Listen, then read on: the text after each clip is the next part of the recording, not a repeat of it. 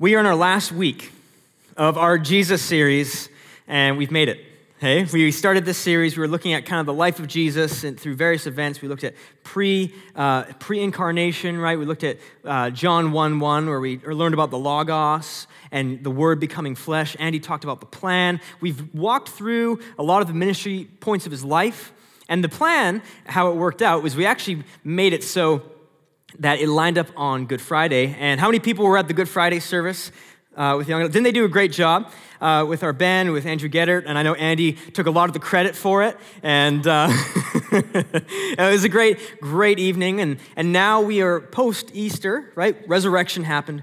And we're going to be closing off our series tonight, the Jesus series. And we have two more NYAs, which the week after we'll be having Freddie speak to us. And then Andy will close it off. And then we're at Float Fest. So just looking forward, that's what it's looking like. As I think about my time working with Andy Steiger, there is one thing that he utters probably once a week. And sometimes he'll say it quietly, sometimes very vigorously. Often he will say, maybe you've heard this, he'll just look at you and say, "Believe, Daniel, believe." And for example, we were talking about Float Fest and thinking, can we get 200 people out to Float Fest this year? And I'm saying, Andy, we didn't get that last year. He looks at me. "Believe, Daniel." And so I've started using this at various different times. I want you to imagine, you're driving and you're at one particular location and the store you're trying to get to is closing in a half hour. And the people in your car are saying, "Oh, we're not going to make it. We're not going to make it." And you turn to them and you say, "Believe." And then you drive through all that traffic. And maybe you run a few yellow lights to get to where you're going. You pull into the parking lot of that particular store, and you say, "You doubted me? Believe next time," right? Maybe you've done this. And so try this out. It's a lot of fun. This evening, we're looking at belief. We're looking at the story of Thomas. And if you've read your Bible, oftentimes we hear of Thomas, he's doubting Thomas. And this evening we're going to be looking at that story, and we're going to be looking at how that's actually not really a fair characterization of Thomas, okay? Yes, he doubted, but everyone doubted. And so we're going to be looking at that tonight under three headings. And in typical Northview fashion, it's alliteration, okay? I'm calling it Triple D, brought to you by Guy Fieri and Diners, Drive-Ins, and Dives. What we're doing tonight, we're going to learn three things. We're going to learn something about doubt, declaration, and decision. Doubt, declaration, and decision. Take that, Jeff Bucknam.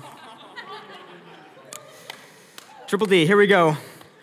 As we learn about doubt, declaration, decision, I want to plant in your mind right now, at the end of this evening, I'm going to invite you to make a decision.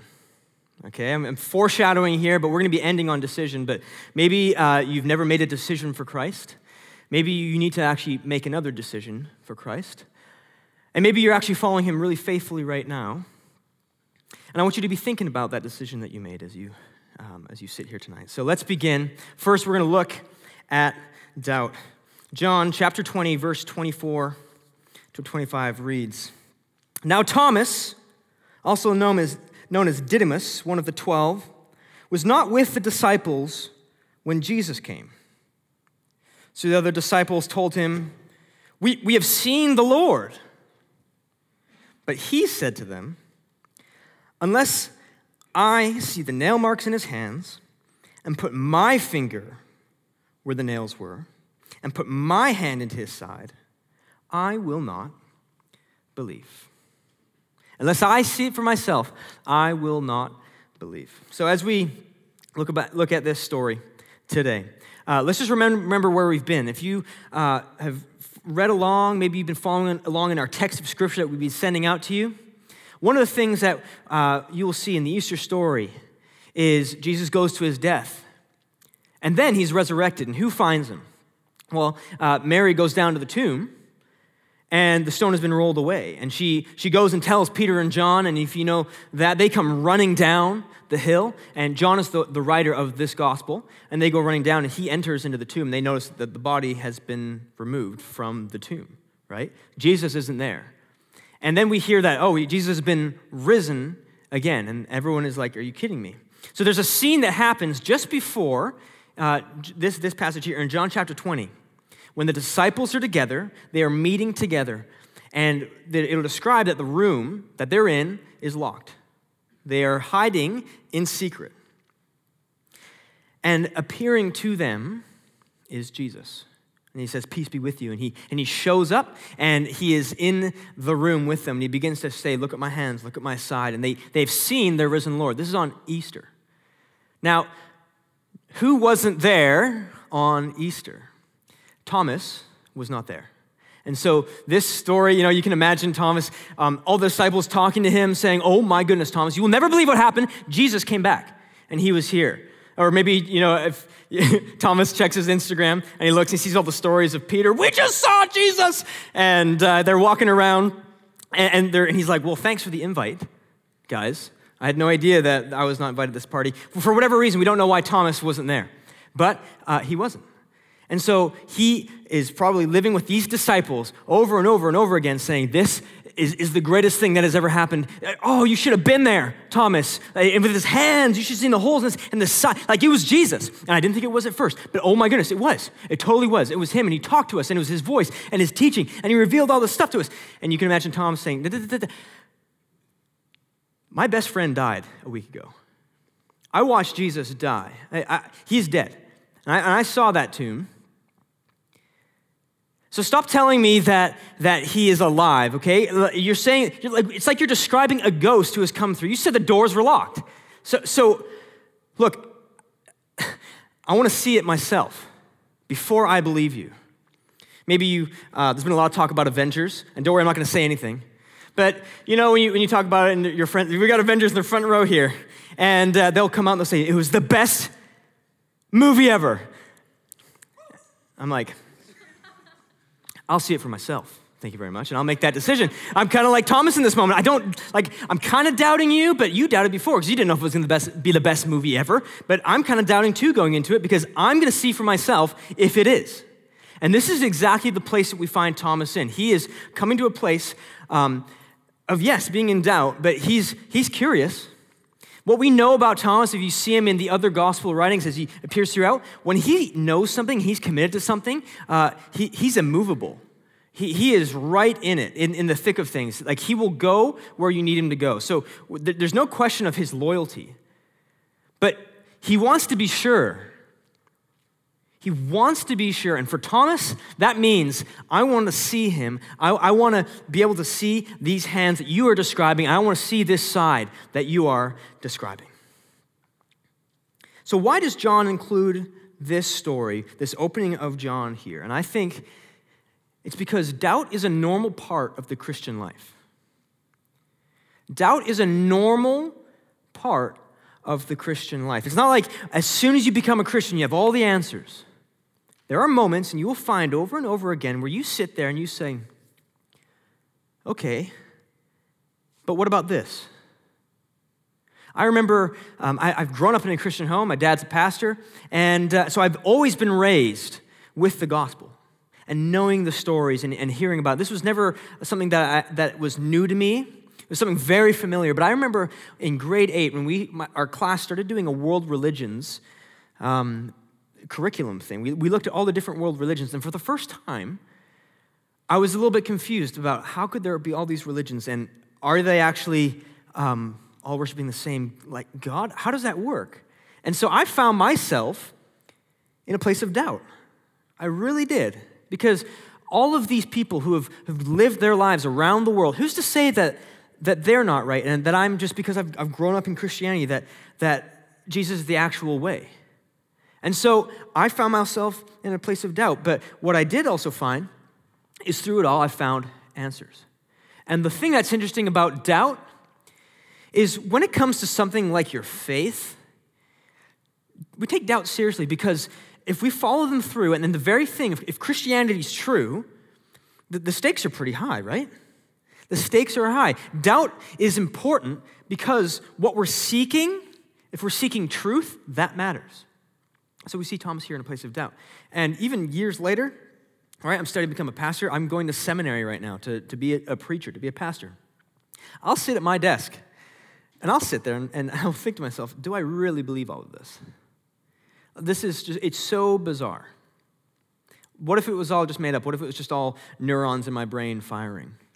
Just making me feel this way, or just emotionalism. And maybe you found that in your life too, where there's this little bit of doubt that creeps in. But what I want to point you to in this text here is notice that while Thomas wasn't there for Easter, we see a week later, he's with his community. He's with his friends. And I want to encourage you tonight that the church is a place where you can bring your doubts, and a place that you can bring your doubts to your friends. This is something every one of us at different moments is going to have doubts. That doesn't make us any less of a believer. We all have a different journey that we're on as part of God's story. But as we are moving through the story, little things are going to come up. And let me tell you, it is a gift to have the church, because the church is a body, right? We are a community that help each other through this. And so I just find it so interesting that we find Thomas here. He hasn't abandoned his friends, but he's with them. Even though he's a little bit skeptical in this moment, he's still with his friends. I have seen this in a really profound way. I did a study abroad semester in England one time, and I met this guy, Andrew, and I met this other guy named Rex. Now, Andrew was a very devout atheist, and he was befriended by a man, Rex, who was a very devout Christian. And I'll tell you what, Rex didn't have all the answers, but this guy had faith, and he believed, and he was so sure of it, and he was so sure in who Christ was and the promises of Scripture that Andrew, this atheist, he would work through all of these things in his mind and be asking Rex all these questions, and just in his vulnerability, Rex would honestly just kind of say, "Bro, I don't know the answer, but let's find it together." And over time, it actually wore Andrew down. And the loyalty of this friendship, the loyalty of this Christian community, eventually when Andrew got his answers, he said, I must follow Christ. I cannot give up this loyalty, this community that I see. And for Andrew, he would say that while all of the answers that he learned and got to understand, right, these doubts that he had, it was the community that really he couldn't give up. And he says, if they're not giving it up, I shouldn't give up trying. And so you do know that every year, right, Andy runs Apologetics Canada. We have an Apologetics Canada conference that happens here, where you can bring doubts and questions and hear some of the top people in the world bring these intellectual discussions to the table, and you can hear answers that probably a lot of them, they go over my head, okay? But I'm telling you, there are answers if you seek them. And from my own personal experience, as I think about my story and my faith, every single time I've had a significant doubt, I've always found a satisfying answer. Sometimes it takes a lot of work, but I've always found a satisfying answer. There's a reason Christianity has been around for 2,000 years. Whether you are a very simple-minded person, you will find the gospel satisfying, and whether you're the top intellectual, you will find the gospel satisfying if you search for the answers and you work through these doubts. So doubt is a normal part of the Christian life. What matters is what you do with these doubts. So let's keep reading John 20, 26 to 28. A week later, okay, so this first event after they appear to Thomas and they say, "We saw Jesus." This is happening a week later after Thomas says, "I need to see him myself." A week later, his disciples were in the house again, and Thomas was with them. Though the doors were locked, quick moment here, why were the doors locked? The reason is they were in hiding, right? There's a lot of persecution that's beginning to happen, especially towards Christians. And so out of fear from the Romans, from the government, they just watched Jesus die. They're meeting in secret, behind locked doors. And so as they're in this room, Jesus came and stood among them. "Peace be with you." Then he said to Thomas, "Put your finger here, see my hands. Reach out your hand and put it into my side. Stop doubting and believe." And Thomas said to him, "My Lord and my God." He looks him in the face, to Jesus Christ, my Lord and my God. I want you to imagine this scene, right? The door's locked, and they're talking. Maybe they've just started eating dinner, and they're all, some people are talking about the event last week. Oh my goodness, I just still can't believe we saw Jesus. What does this mean for us? I mean, are we just seeing a ghost? What is going on? And maybe I don't know if you've ever been at a social setting when someone with a lot of status walks in the room, or maybe your boss walks in the room, or maybe even in high school you had a really strict teacher. They walk in the room just kind of deadens a bit, and it gets quiet. And I just imagine, as I'm thinking about this scene, you have everyone talking and mingling, and then the room just gets a little bit quiet. And then they hear kind of a familiar voice say, "Peace be with you," and then everyone knows, oh my goodness, he has come back. Jesus is here, and what's super crazy about it is, wait a minute, he just appeared here? And yet, he goes to Thomas and says, "Here I am. You see my hands? You see my side?" Now, there's something very significant here that is being included by John. Now, if you remember, as we began this series, one of the first messages I did was from John chapter 1, right? Talking same author, John chapter 1. This is a major point that he's making to us here. When Thomas goes to Jesus and he sees him in the flesh now, right, you can imagine him just, and Jesus saying this to him, "You want to touch my hands now? Do you want to see my side? Do you believe? Stop doubting, Thomas, and believe." I imagine, does he say it with a smile on his face? Right? He knows Thomas. He knows the loyalty of Thomas. Stop doubting, Thomas, and believe.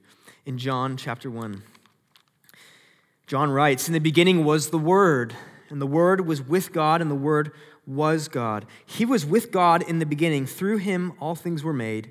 Without him nothing was made that has been made. In him was life, and that life was the light of all mankind. The light shines in the darkness, and the darkness has not overcome it." And then verse 14, "The Word became flesh and made his dwelling among us. And we have seen his glory, the glory of the one and only Son, who came from the Father, full of grace and truth."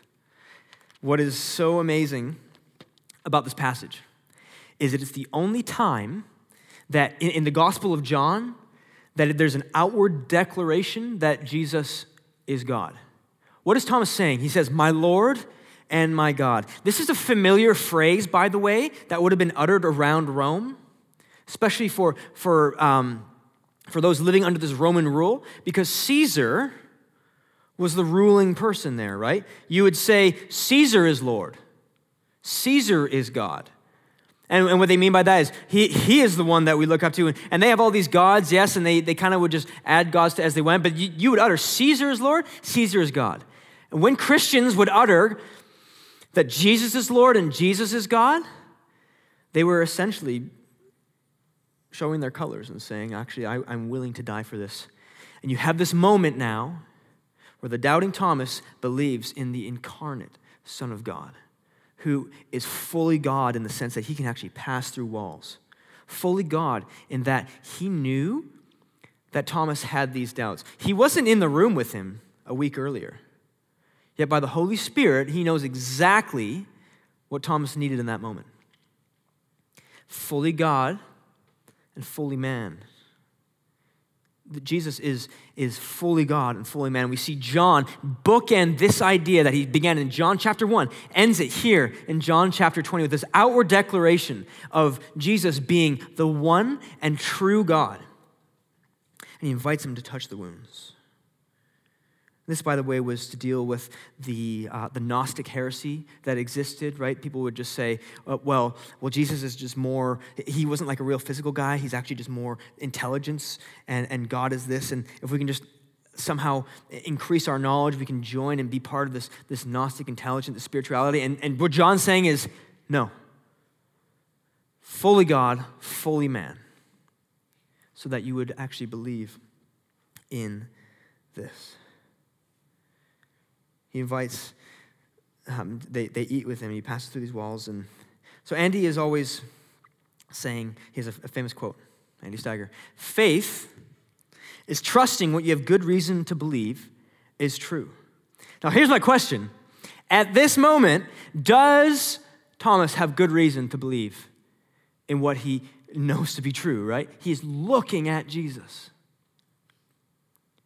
my Lord and my God. And he makes this declaration.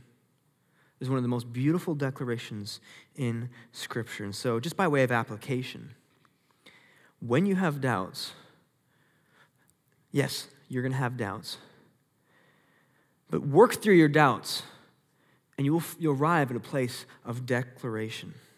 Doubt can turn into faith and declaration when your questions are answered. For me, one of the greatest apologetic reasons to believe in the faith is the fact that all these disciples go to their death. And people for years and years and years and years under persecution consistently die for their faith. What is it about the truth of Christ that causes them to die for what they believe in? Because if it was a lie, who would die for a lie? If Jesus was just a crazy person, who would die for a crazy person? But they really believed he was real. They really believed they had seen him. And as we're going to see in a few weeks, Peter really believed that. And he would go to his death and suffer and suffer and suffer, as every Christian in the early church does, and as many Christians do around the world. They suffer, but they believe. And when that faith is grounded in something true, and I know we live in a society that is post-truth, but it's a mess. When you ground yourself in something true and your doubts are answered, it is the sweetest thing, and for me, it has been a rock. For Thomas, the penny drops, and he gets it in this moment, and he believes. We must declare, and declaration is only possible with decision. Let me finish this text. Thomas said to him, "My Lord and my God." Then Jesus told him, "Because you have seen me, you have believed. Blessed are those who have not seen and have yet believed." And I had a really hard time with this passage, trying to understand this, because it seems like it's a rebuke of Thomas. Why would Jesus appear to Thomas and then say, "Blessed are you because you believed and you saw me," but everyone else is blessed because they believe in me and they don't see me? And what Jesus is saying is, Thomas, you have this blessing, and this is a true thing, and this is what you needed in this moment. But blessed are those who believe, and they haven't even seen me.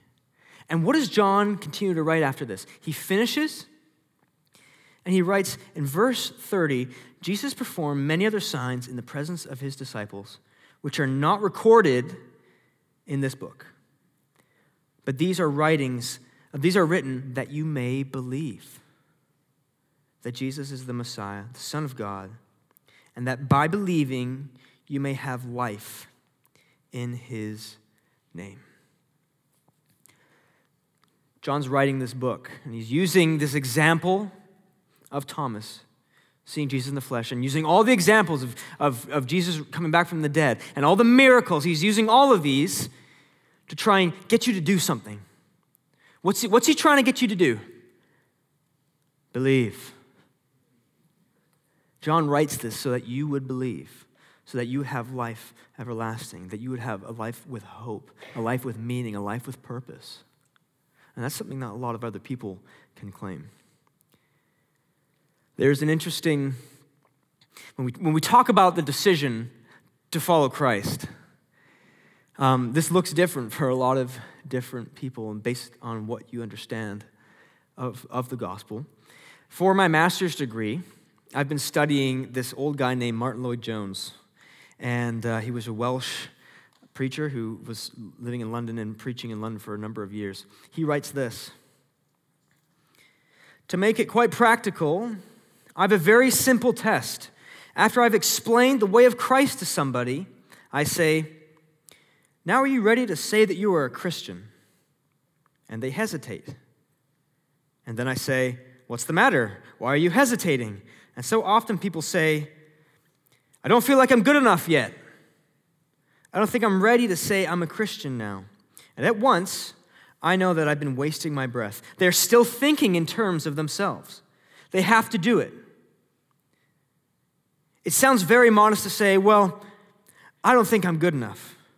But it's the very denial of the faith. The very essence of the Christian faith is to say that he is good enough and I am in him. As long as you go thinking about yourself like that and saying, I'm not good enough, I'm not good enough, you are denying God. You are denying the gospel. You are denying the very essence of the faith, and you will never be happy. You think you're better at times, and then again you'll find that you are not as good as other times than you thought you were. You will be up and down forever. How can I put it plainly? It doesn't matter every other vile sin. It does not matter from the standpoint of being justified before God at all. You are no more hopeless than the most moral and respectable person in the world. Thomas is not good enough. I'm not good enough. Andy's not good enough. We are not good enough. But what Lloyd Jones is saying, what the gospel teaches, is that it's not about you being good enough when you make this decision. It's about you realizing that you aren't. It's upside down. You aren't good enough. But he is good enough. And if we fall into this temptation of trying to live the Christian life, and yes, we're supposed to follow, we're supposed to walk in the ways of God, but as we walk, sometimes we can elevate and we try and justify ourselves before God and show that we are the best Christians, that I'm doing so much more better than other people, and we turn it into this legalistic way so that we are showing that we are our own saviors. We don't really need Christ. And Lloyd Jones is saying you do. And the gospel says you do. Thomas needed Jesus in this moment. I need Jesus. If you call yourself a believer, it's not because of how great you've done. Because if you measure it like that, you will either become really prideful, because I'm better than everyone else, or someone better will come along, someone more righteous, and you'll become enormously humbled and discouraged because I'm not good as this person. It'll either make you enormously prideful or it will crush you. Only the gospel provides the answer to both, where you can be confident in the fact that Christ did this for you, and you were humbled by the fact that Christ did this for you. This decision to follow Jesus is not out of your own doing, but out of the work of Jesus alone, in Christ alone, by faith alone. That is what the church has taught for thousands of years, and that is what we need to believe this evening. At some point, you need to make a decision and believe. And let me press this further tonight in Abbotsford and say, you need to make a decision, and just staying in the middle is not going to cut it. If you just sit in the middle and just think that I'm just going to kind of coast my way through, it's not going to cut it. It's interesting. John will write in Revelation. He writes a letter to the church in Laodicea, and he's writing of this revelation that he has from God. Listen to what he writes in Revelation.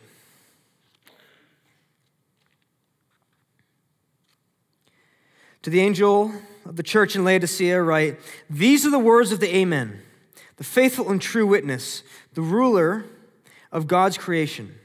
I know your deeds, that you're neither cold nor hot. I wish you were either one or the other, so because you are lukewarm, neither hot nor cold, I'm about to spit you out of my mouth. You say, I'm rich, I have acquired wealth and do not need a thing, but you do not realize that you are wretched, pitiful, blind, and naked. I counsel you to buy from me gold refined in the fire so you can become rich, and white clothes to wear so that you can cover your shameful nakedness, and salve to put on your eyes so you can see. Those whom I love I rebuke and discipline. So be earnest and repent. Here I am. I stand at the door and knock. If anyone hears my voice and opens the door, I will come in and eat with that person, and they with me." Some of you want to ride the fence and just sit in the middle. And you're okay with just living in Abbotsford and attending church, but you haven't given your life fully to Christ. You just sit in the middle. And maybe some of you tonight have just come here because you want to meet a cute girl, or you want to meet a cute guy and live the Christian life and coast through life. And you think that I've done enough. I'm living this great life. And you're sitting in the middle and you haven't made a real decision. You live a two-way life. You claim all this outward stuff, and then behind closed doors, you're a different person. You act one way at church, and then when you leave the church, you're a different person. And Jesus is saying, when you live in the middle like this, it makes me want to vomit. You can't stay in the middle. I fear that many of you do. I know I've been in this place. We need to make a decision to follow Christ. And if that's not the decision we want to make, let's stop pretending. And let's just be honest and say, no, we're not going to do this. But there could be no two ways of just sitting in the middle like this. It's interesting because this Laodicean passage, it describes that they're a really wealthy city. There was an earthquake, and what happened there is this city was so wealthy that in the ancient world, stuff like there was no seismic thing to save buildings. Everything would collapse. And Rome had offered to rebuild the city. They said, no, we're good. We have enough, right? We are wealthy beyond anything. We have so much money to know what to do with. We live this prosperous life. They had black wool, which is seen as really luxurious wool. They talk about the eyes. They had this ointment that you could put on your eyes and see. He's saying, don't you see that you're naked and you're blind? And that I want to give you this, you're covering your, like it's shame.